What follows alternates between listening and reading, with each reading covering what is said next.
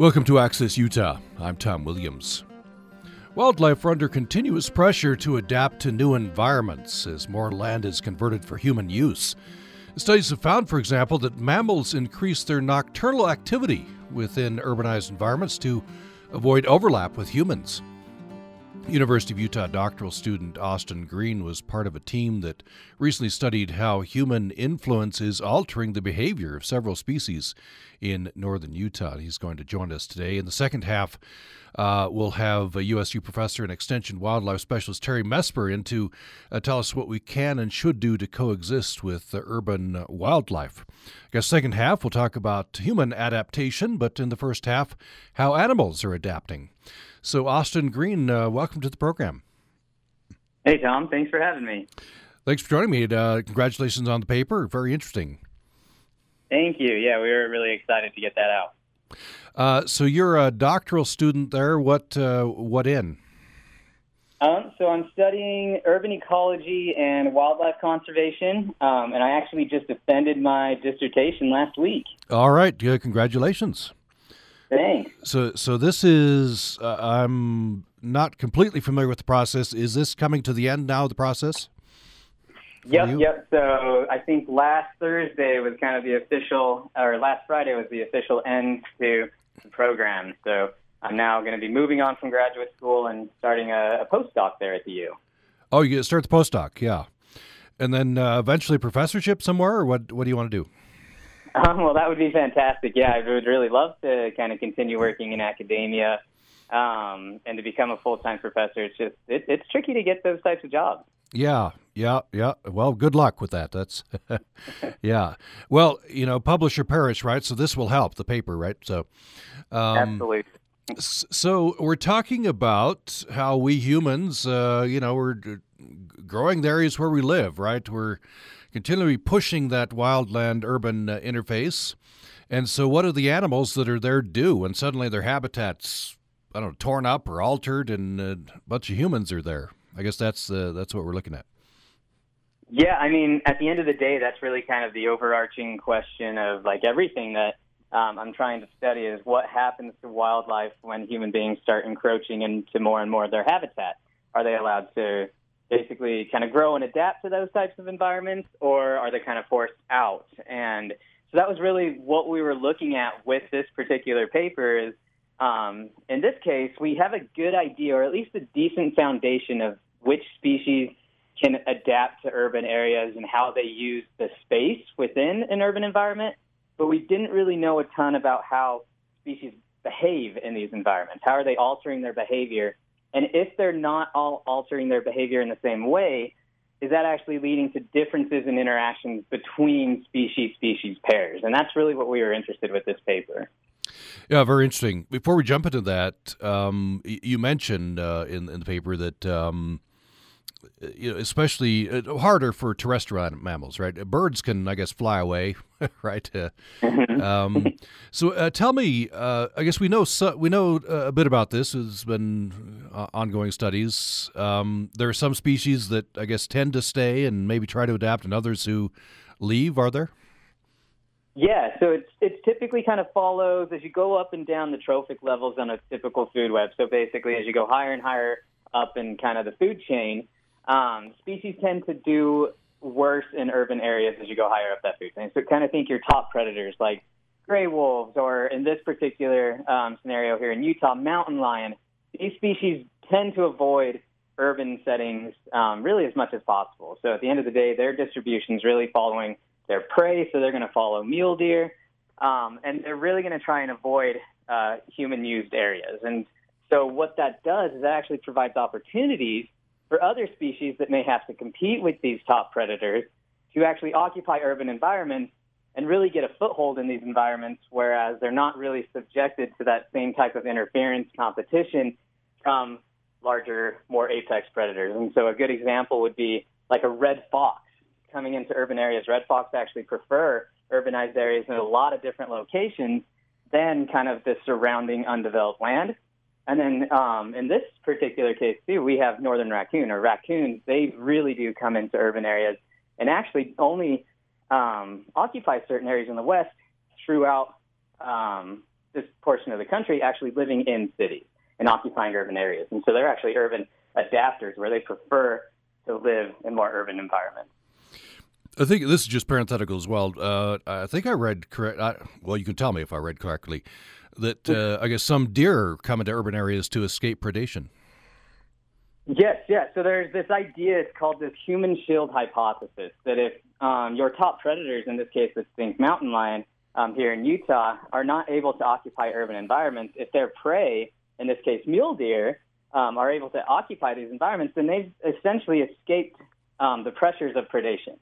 So now they do have to kind of manage that trade-off, because now they have to occupy an urban environment where they're now subject to human-caused mortality risks, but they've essentially escaped predation from their top predator in a more undeveloped area. And so, there's quite a bit of evidence to support this idea that certain species occupy urban areas to actually kind of get a shielding effect from humans. Yeah, here in Logan, I encounter deer, I don't know, at least weekly, They're on Old Main Hill on the university and out in fields. They're I understand they're urban herds that just stay in the urban areas. So let's talk about adaptations. So you mentioned earlier, the abstract at least here, that one way that mammals occupy urban landscapes is by maybe increasing their nocturnal activity. That's to, I guess, get away from synchronize with humans. I guess they're in this area, but they don't want to, they don't want to be up when humans are, I guess. Yeah, exactly. And so, mammals have a lot of strategies to adapt to these specific things. But when you kind of think of an animal's circadian rhythm, we have a circadian rhythm that best adapts us to our environment. And all these different species have that same thing going on, where they're active during a particular part of the day so that best adapts them to their environment. So then when we throw them into a new environment, like an urbanized area, like a city, that circadian rhythm is actually subject to natural selection. It's subject to normal environmental pressures, and that's going to then shift that.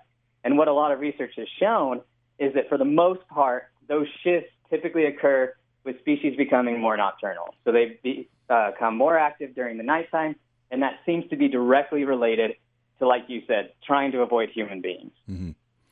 So, reading from the paper, there have been studies apparently that studied this, nocturnal or diurnal the activity adaptations in single species, but your study wanted to study several species, I guess.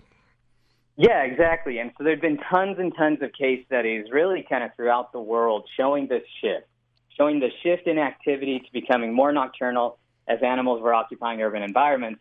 But there were still kind of species differences, and no one had really looked at the conglomerate of species. Let's look at an entire wildlife community. Are they all shifting in the exact same way? Because that's kind of what previous research was kind of hinting at, is that everything's just becoming more nocturnal.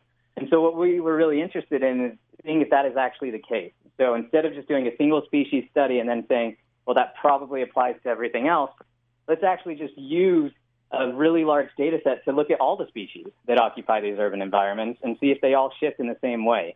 Because if they don't, and this is what we were really interested in, what happens if they don't shift their behavior in the same way? That actually is going to alter how they interact with one another.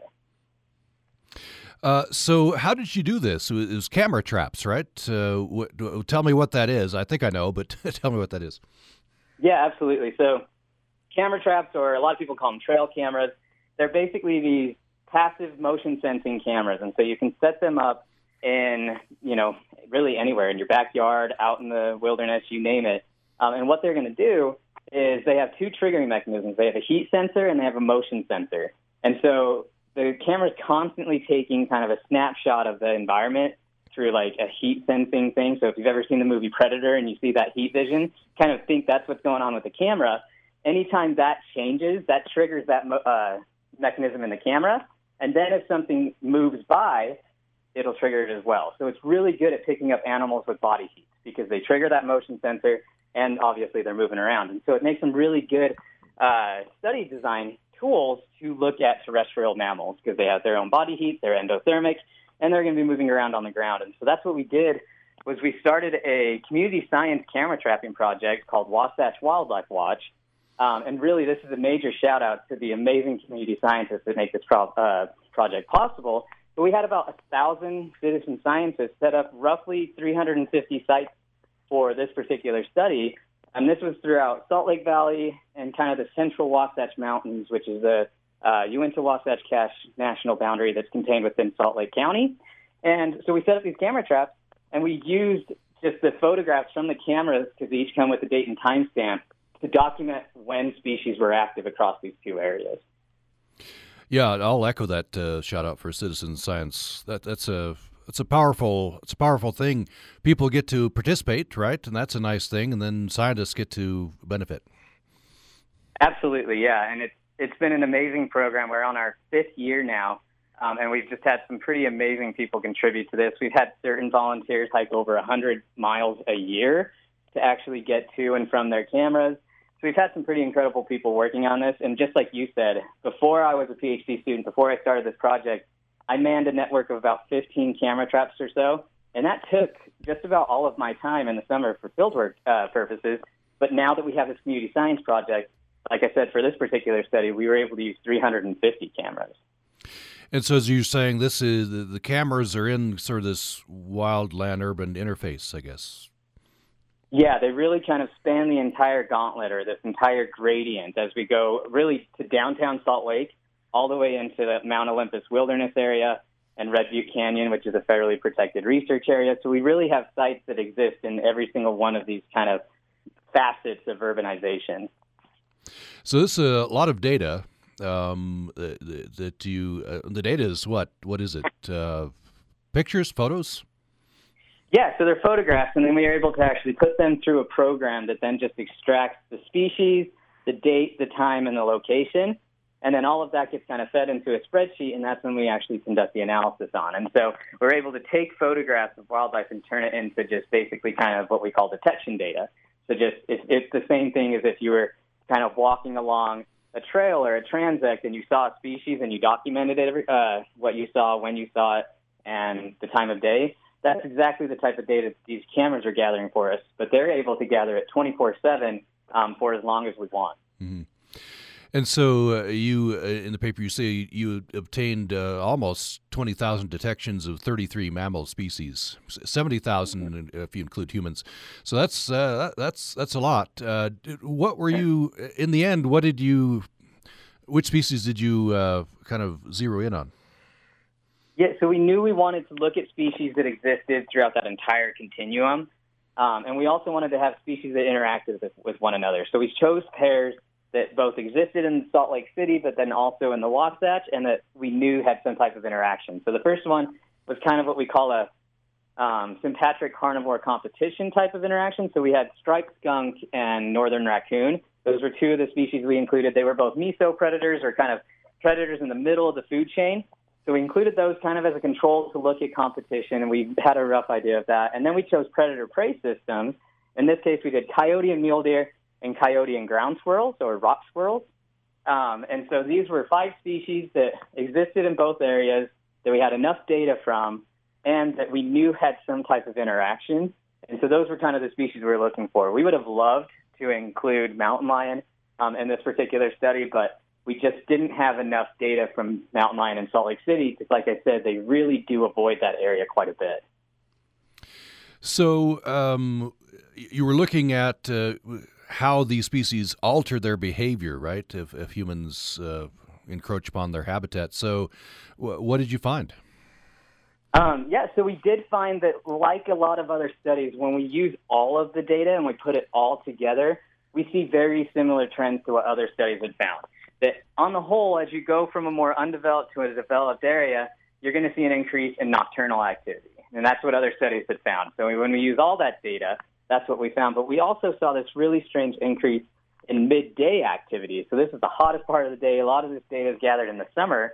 And we found that really strange change in midday activity. And so what that was kind of insinuating to us is that maybe not all species are interacting in the exact same way. Maybe some species are becoming more nocturnal, but maybe there's differences in how other species are interacting. And so then we kind of parsed that data from all of the species out into each individual, and that's when we really started to see some cool effects. Some species, like raccoon and skunk, they didn't react at all. They actually had the same activity patterns in the Wasatch compared to Salt Lake City. They're already a pretty nocturnal species, and they're already pretty well adapted to urbanized areas. So we actually saw no change in behavior across those two species. But it was really interesting when we looked at the predator-prey interactions, and specifically when we looked at coyote and mule deer. So coyote, like a lot of studies had shown, became way more nocturnal as they came into the more urbanized area, and they almost became strictly nocturnal. Whereas in the Wasatch, they're actually what you call a ephemeral species, where they're kind of active at all times of the day. But with mule deer, that was when it kind of got really strange. They're typically a crepuscular species, so they're usually active during like dawn and dusk. But in the city, they became much more diurnal. So they kind of actually followed human activity curves. And so instead of trying to avoid humans, they actually became more active when human beings were active. Interesting. I want to start with raccoon and skunk. So I think you already said it. They're already pretty well adapted, I guess. Yeah, so they didn't change. So we have really good evidence to suggest that, well, and even here in Utah, raccoon are actually invasive species, and so they're not native here. Well, I couldn't say they're invasive, but they're not native. And so we know that they actually typically occupy urban environments and prefer and select those areas. So we didn't expect much of a change as we went from more natural to a urbanized area, because those species have already been subject to that selection from human beings, and they've already adapted their behavioral patterns. So we didn't really expect a change, and we kind of thought the same thing with skunks. Skunks are also what you would call a human commensal, or something that lives along human beings, and so we didn't really expect much of a change in that, in their behavior, and that's exactly what we saw. We didn't really see much of anything as we went across that gradient. Why do we have a theory as to why coyotes became more nocturnal as they became more urban? Yeah, that's a great question, and so one of the big things is coyotes in urbanized areas, in Salt Lake City particularly, if they're spotted at all, it becomes kind of big news, and they're usually persecuted. And so what that means is they could be removed, or they could be trapped and sent somewhere else. But basically, if a coyote's active during the day in Salt Lake City, it's probably not going to last in Salt Lake City very often. And so although there's reasons for coyotes to come into the city, there's resources, there's prey, they can access all of those, they really seem to have adapted to this particular area by using those resources when they're least likely to come across human beings. Because if they come across human beings, it's most likely not going to result in a very good thing for them. What about deer? Go ahead. Basically, so that's why we're thinking that was what was occurring in Salt Lake, why they were becoming so nocturnal. Yeah. So about the deer, why do we think they altered their schedule? Schedule is the wrong word. I'm picturing a deer with a day planner, but why would they alter their behavior to match that of humans? Yeah, and so a lot of this is going to be kind of our theory currently at the matter. We don't have a ton of evidence to suggest exactly what we think is going on, but we are looking into this further. But there's actually been quite a bit of research on, especially in recent years, in white-tailed deer populations, which are very similar to mule deer populations. And what that information's been showing is that fawning mule deer, so these are adults that have fawns with them, so they're accompanied by fawns, they're actively raising young, they actually become much more diurnal just in general. And so they become more active during the day just in general, and this is most likely in an effort to avoid predation, because a lot of fawns, anywhere from 40 to 60% of fawns in more undeveloped areas, are actually subject to predation. So it's a big stressor on their survival. And so if you can be active when your predators aren't, you give your fawns the best chance at surviving. And so what we think may be occurring, because when we looked at those changes across deer, when we actually saw increases in diurnal activity in Salt Lake City, it was directly related to whether or not coyote were actually present at that site in Salt Lake City. And so it was a really nice correlation between the two that was really insinuating that deer were coming, or the deer that were in Salt Lake City were actively responding to coyotes being present, and they were being more diurnal. And then on top of that, we really are now looking into whether or not they were being more diurnal to avoid coyotes, specifically because they were raising their young. And that would insinuate that deer in Salt Lake, these urban herds, have actually adapted to living in Salt Lake City and have actually adapted to giving birth to fawns in Salt Lake City by becoming active during the middle part of the day in an effort to avoid predation from coyotes. Because coyotes aren't going to take down an adult deer, but they do take down fawns pretty consistently. That's interesting. So you'll be looking at this going forward. Do we know at all whether such deer, once they've adapted to urban areas, do they come and go, or they pretty much stay in an urban area? Yeah, this is another really awesome question. I really want to get at this exact question, and we would need more techniques than just camera traps. We'd probably have to go out and GPS collar individual deer within an urban area and see exactly where they're going. But my thought is that actually these urban deer are urban deer, and they're actually going to stay within these urban areas year round.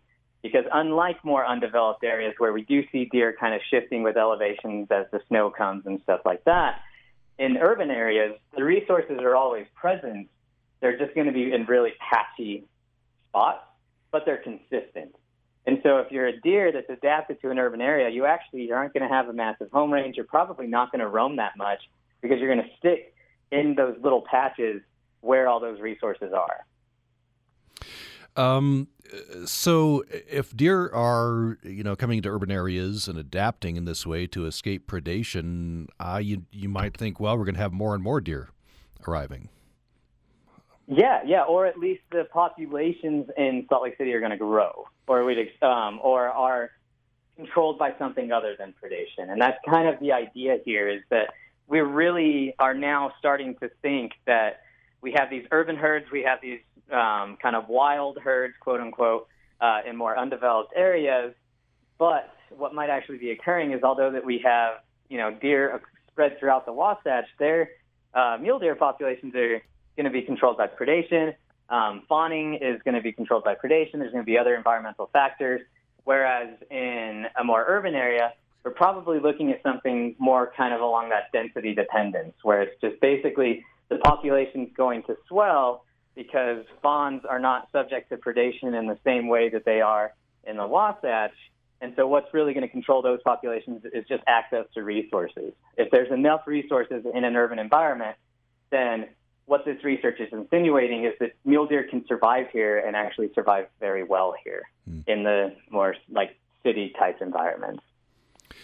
So looking ahead, I'm sure we talked about some questions you're going to be looking into. You talked about the fawning activity. What else are you going to be looking at going forward? Yeah, so one of the big overarching questions we want to figure out, and this is part of just my research program in general, is how can we make cities more sustainable or more wildlife friendly, where it's human-wildlife coexistence instead of, kind of a conflict or a problem. And so one thing we want to look at moving forward is to see if this same type of trend that we're picking up here in Salt Lake City actually extends to cities across the United States and across Europe, using this data set from the Snapshot Initiative, or Snapshot USA and Snapshot Europe, which are these coordinated camera trap surveys that actually just started in 2019, and they gather data across both of these continents. And so across a lot of North America and then a lot of Europe. And they all are kind of situated in these areas that are exposed to human influence in some way. So we want to repeat this study, and we want to see if similar things are happening to the prey and the mule deer populations that are coming into the urban environments. Are we seeing similar things, or is it specifically based on how a certain city is structured? In Salt Lake in particular, we have this really stark juxtaposition where we have the mountains literally in our backyard, and that's not going to exist everywhere that we go. We're going to really see this more continuous gradient as we go, suburban, rural, and then exurban type of lands as we go to other areas across the country, just thinking America in general. So we want to see if this trend continues throughout there, or if there's certain thresholds where some species can adapt and some species can't. Because at the end of the day, if we can identify those factors that make a city more or less sustainable or more or less conducive to human-wildlife coexistence, And as other areas continue to urbanize in more undeveloped parts of the world, they can have this information in mind as they're building their city. So instead of just basically putting up a barrier and saying wildlife can't go here, they can take the information that we're able to garner from these types of studies and say, okay, this is how we can best structure this place so that we really kind of build that culture of human-wildlife coexistence. We'll look for the results of those studies as we go along. If you just join us, we've been talking with Austin Green. He's a University of Utah doctoral student, and he was involved, lead author of this new paper on how wildlife is adapting in northern Utah, Salt Lake area, to human encroachment. Austin Green, thank you so much. Very interesting. Thank you very much. I appreciate you having me on, Tom. Thank you. And we're going to take a brief break. When we come back, we're going to continue this discussion and get into some tips and how humans and wildlife can best and better coexist. We'll be talking with USU professor and extension wildlife specialist Terry Messmer. More following this. Thanks for listening to Access Utah. I'm Tom Williams. Our theme for this hour is human and wildlife interaction and how as humans encroach further and further into wildlife habitat, how that wildlife is adapting. We talked about that in the first part of the program.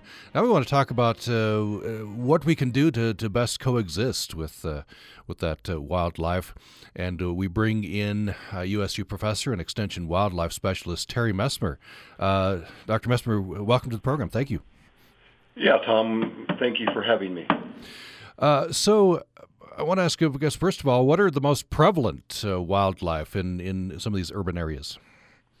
Well, I had a chance to listen to the previous speaker, and what he's talking about is fairly interesting. But the ultimate thing that's really happening in a lot of areas in Utah and other areas of the West, that as our human wildlife interface, that connection between rural areas and urban areas expands through housing and other developments, we have a lot of areas becoming more urbanized, and with that, we've got increasing outdoor recreation where people are spending more and more time outdoors, and so as this continues to grow, it sets the stage for humans and wildlife to compete for space and for other things, and so the numbers of conflicts will increase. The range or spectrum of conflicts revolving wildlife in urban environments go from some of the more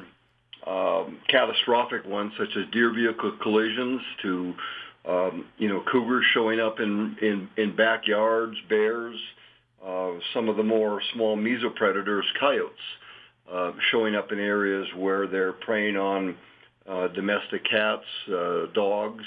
And then again, we have raccoons, striped skunks, and a whole host of other species, and some native species, native birds, for example, that are causing problems with humans in urban areas. A survey we did about 20 years ago, kind of to get a handle on what people think about this, and we were interested in not just finding out what people were dealing with, conflicts and nuisance wildlife, if you will, but we were also interested in what they were doing to attract wildlife. And it was really interesting as the data showed that people were spending the same amount of money to mitigate problems with wildlife as they were spending money to attract wildlife to their homes. And so what you're essentially trying to create is kind of, if you will, almost an unholy alliance where people want wildlife around, but when they become a problem, they want to be able to push the easy button and make the problem go away. Yeah, that's interesting. So yeah, it is unholy alliances, as you put it, because we enjoy wildlife around, but we don't want the conflicts, right? Right. I mean, there are things we need to think about. There were several years ago, the city of Salt Lake was projecting to kind of use one of the vacant golf courses to create kind of green space, and then create areas where that would have trailways or paths where wildlife could enter the city and leave the city. I talked to the planners about that particular proposal and expressed strong concerns that what they were actually doing was creating a segue for increasing human-wildlife conflicts. And Tom, the conflicts occur because often humans lack some of the awareness about the dynamics and the things that can happen when they engage wildlife too closely. For example, in recent years, we've seen reports or Zoom videos or Twitters or whatever where folks have gone up to national parks and they want to get really, really close to a bison. And so they stand out and they take their cell phone out and they want to get this really close up. Well, bison aren't accustomed to having human beings to be that close. And so ultimately, the consequences for the human in those particular cases was not very good. So and so really it kind of focused on this whole issue of awareness. We, in conjunction with the Division of Wildlife Resources and Hogle Zoo, have developed a program called Wild Aware Utah. And the program is basically built on that, is that we need to be aware that wildlife exists in these areas. We need to be aware about the things that we do intentionally and unintentionally to attract wildlife. And then we need to be concerned about sharing that environment with wildlife. For example, many years ago, it's been 10 years now, we had a study where we were looking at the effect of winter feeding on deer populations. And so we radio marked a number of does in areas that where they were being fed and not fed. And then we tracked them over time, and what we found out is that the does that were being fed, they spent more time in closer association with humans than those that were being not fed. And the number one cause of mortality for our animals was not predation. It was deer vehicle collisions. So I want to pause on that. We should not feed wildlife. Is that a general rule? When we talk about feeding wildlife, there's variations in there. The number one reason why, for example, we're having problems with bears in some of these urban areas is because of anthropogenic food sources. And so when we're talking about feeding wildlife, there are a lot of folks that do bird feeding and things along that line, and that can be appropriate if it's done correctly.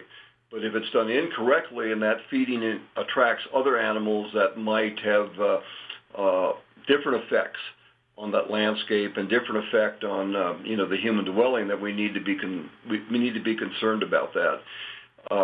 Feeding wildlife in general is a bad idea. And when I'm talking about feeding wildlife, I'm talking about feeding deer, things along that line, because what you can actually do is not only create a dependence, but you can also create a situation where you can facilitate the spread of disease.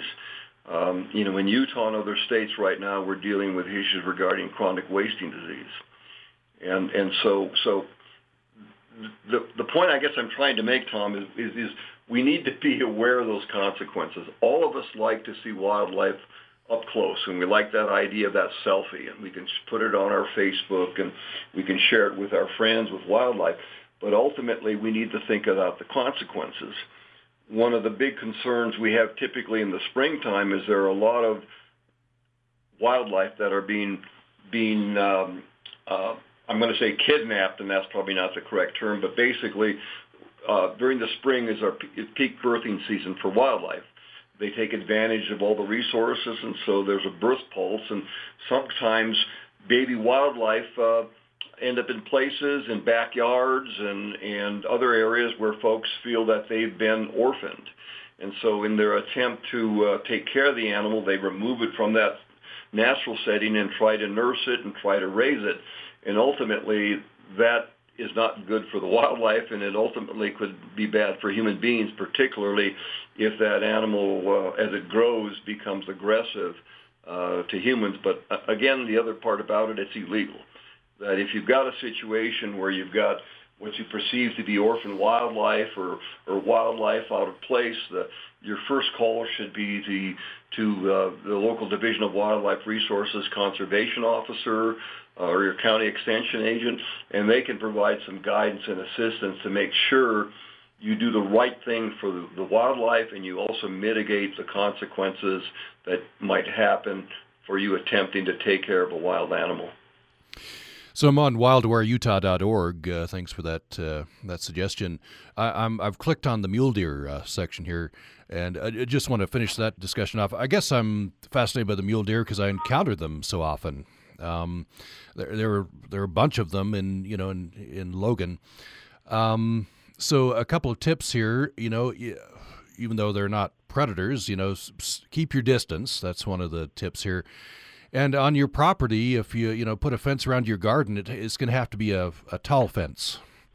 It is, but generally, good fences make good wildlife. And so I get a lot of calls from folks that are experiencing damage in their gardens. And so it doesn't necessarily have to be a really, really large fence, but it can be strategically placed. I mean, there are several fences, for example, that we have used with property owners that are single-strand electric wire fences that are baited with a peanut butter, if you will. And those have been very effective as deterring large ungulates from using those particular areas.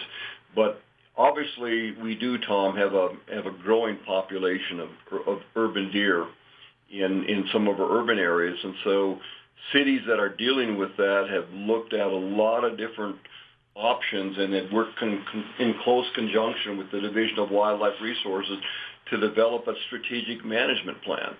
And that plan revolves around maybe even removing some of those animals in a professional manner, but then also doing things to make sure that we're not attracting more animals to urban settings. Ultimately, the consequences of these areas where we've got urban deer, we do have property damage. We do also have increased deer vehicle collisions. And, anybody involved in a deer vehicle collision in Utah, particularly given the cost of repairs, understands that that's no little matter. And so there are things that we just need to be aware about. Basically, don't feed the deer. In our work that we did several years ago in northern Utah on the deer feeding, we also did some surveys of residents, and our survey was pretty astounding. About 25% of the residents that we surveyed were feeding deer in their backyard. And when I say feeding deer, they were, putting out apples. They didn't have a well orchestrated feeding thing, but they would go get produce and stuff like that. And again, they liked having the deer around. But the thing we need to think about is we need to go beyond our individual desires and needs and think about the long-term consequences for deer as well as for our neighbors. One other thing I just mentioned quickly that I hadn't thought of, cover your window well, because the deer can fall down there and injure themselves and cause damage. Yes, and Tom, that's a good thing from the standpoint not just deer but young children. If we've got you've got a basement apartment where you've got a large window well, putting covers on those types of things, sealing vents or covering vents, anything that you can do to exclude wildlife from getting into those particular locations is going to mitigate the risk of you having some type of conflict. What about there's a section here on wildawareutah.org, by the way. What about your pets? That's your pets are going to encounter wildlife. What do you do? There are, one of the things that, and again, we're getting into the spring again. We are going to have a lot of folks going out hiking and biking with their pets and things along that line. If you're out hiking, particularly in an area, make sure you've got that pet on a leash. I know there's a tendency you want to get out in the outdoors and let it run for a little bit, but ultimately what you're doing is creating a situation, given that we live in wildlife country, that pet can encounter something or it can draw, a particular predator toward you, And so from that standpoint is if you're out hiking, keep your pet controlled, keep it on a leash. If you got pets outdoors, dogs, you're feeding your dog outdoors and take that dog food in at night. I mean, don't leave it out because that's a draw for skunks, raccoons, things along that line.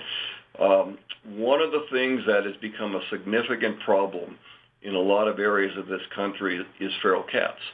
We have a lot of areas, a lot of communities that have spay, neuter, release programs for cats. And so living the life of a feral cat is pretty brutal. You're looking for your food resource, but the other consequence of that is that there are studies that estimate that feral cats consume over 900 million songbirds a year. And so, we spay, neuter our cats, our pets and dogs that we have in our houses. And so at the same time, we want to keep them in close proximity to us. We don't want them roaming free because of the consequences that could happen if they engage wildlife. And so from the standpoint of dealing with our pets, think about how that pet might interact with wildlife. And again, if you've got a cat, keep the cat indoors. Cats are animals that by nature are predatory. And so if you release them into your backyard and let them roam your neighborhood, essentially they're also going to be preying on baby wildlife. And, coming into the birthing season, the impact of one roaming cat in a neighborhood can be pretty disastrous on songbirds. You talked earlier about, the young wildlife, baby wildlife. I want to talk specifically about baby birds. You have a section here on the website. I found a baby bird. What should I do? Okay, the big thing about baby birds, if you find a baby bird on the ground, more than likely the parents are fairly close to it. And baby birds leaving the nest, they're leaving the nest from the standpoint of testing their wings. And so, but the parent is pretty close by.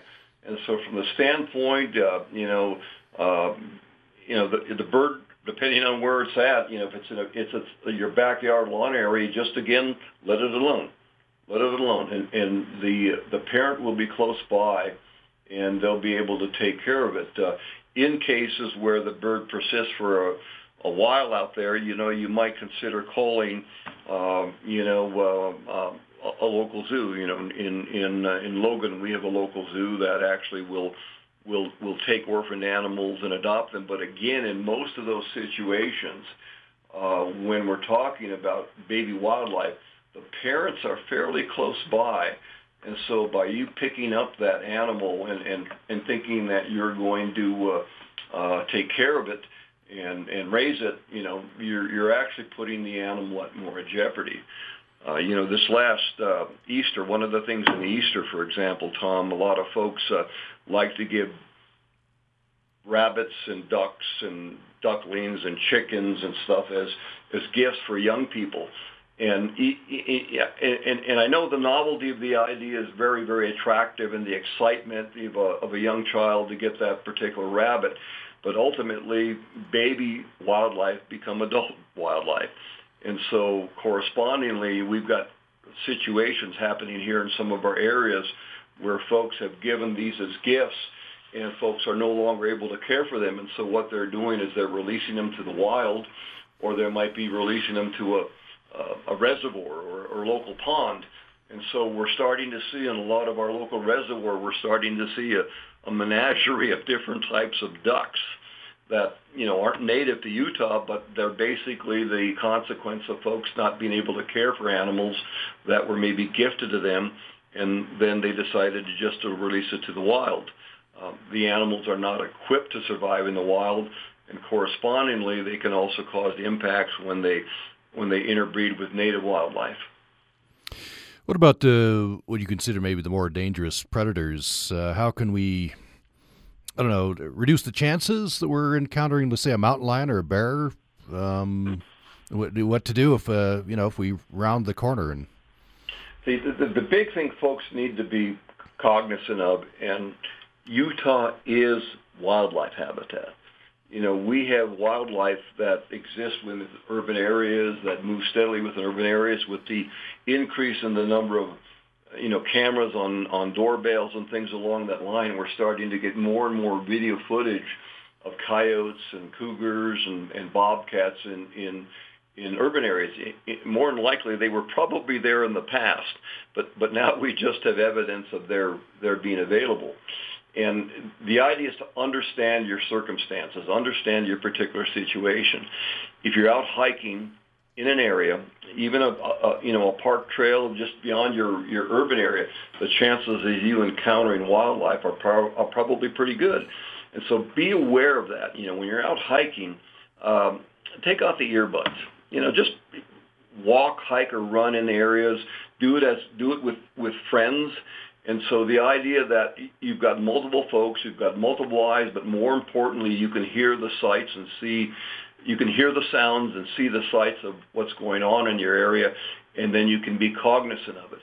If, in fact, you encounter wildlife on a particular trail, depending on the particular wildlife, the first thing you need is to stop, secure the children, pick up the children, make sure the pets are on a leash, and then slowly back away from that particular area.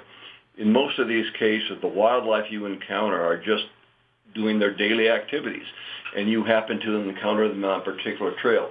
They're not interested in harassing you. They're probably not interested in preying on you.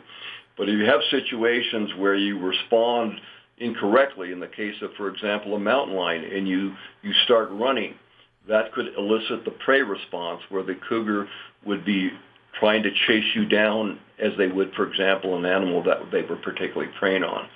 There's some really good guidance on Wild Aware Utah about how to interact with wildlife, and the guidance goes all the way from spiders and scorpions all the way down to voles and turkeys, which wild turkeys, again, are starting to show up in a lot of neighborhoods in Utah, again, because of that wildland interface dynamics. I want to just talk briefly about avian flu. This could be a special concern if you've got chickens or something, right?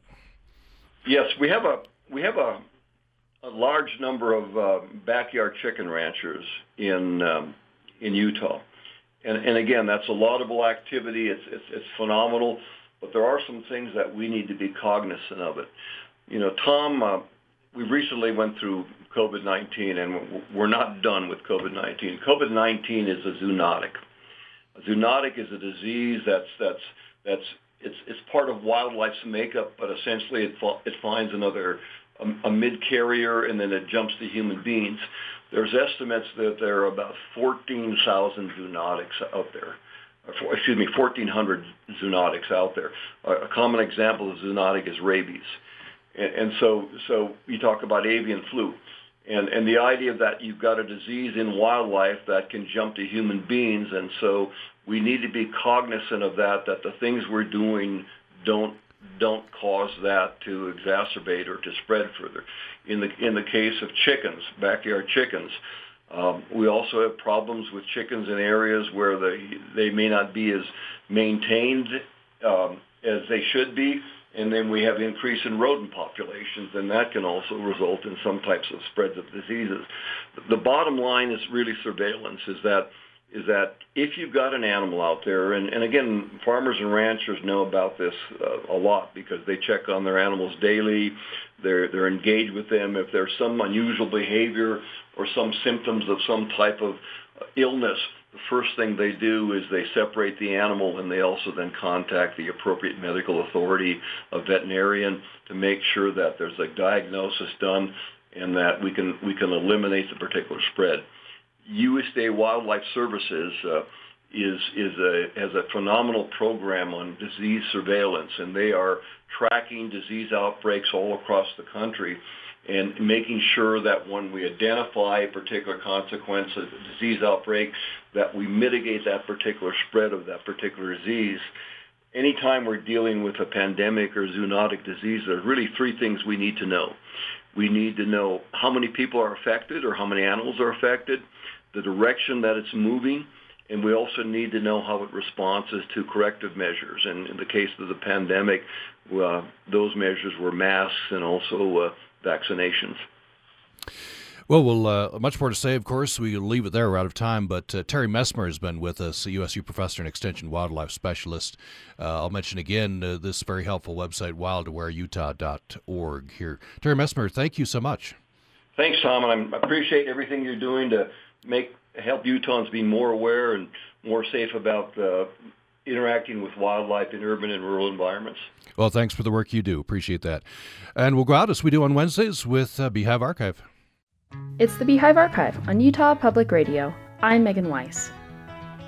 Utah has an insatiable demand for water, and the Bear River is one of northern Utah's most abundant sources.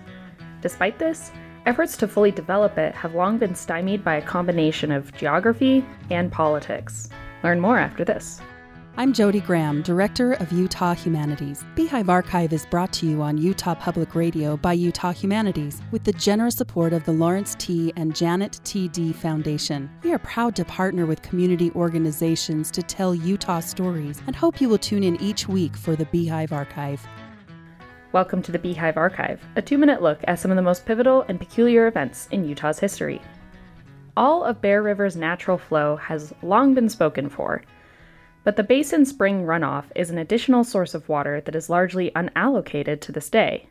A 1930s drought generated interest in developing this water, but negotiations dragged on for decades. After all, over its short course, the Bear runs through 10 counties and 3 states. By 1958, Utah, Idaho, and Wyoming managed to ratify a Bear River Compact, but a 1962 proposal raised fresh concerns. The question was not whether to develop the runoff for storage and irrigation, but rather, who gets how much? When the Federal Bureau of Reclamation proposed the series of dams that would make up the new Bear River project, it offered significant engineering expertise and substantial budgets. But the particulars led Idaho critics to characterize the project as a Utah water grab. The centerpiece of the proposal, and its biggest sticking point, was the High Oneida Dam. The dam would have inundated 12,000 acres of farmland in Idaho, with much of the water flowing to Utah. Despite the significant impacts, which included dramatically lowering Bear Lake, planners also overestimated public support.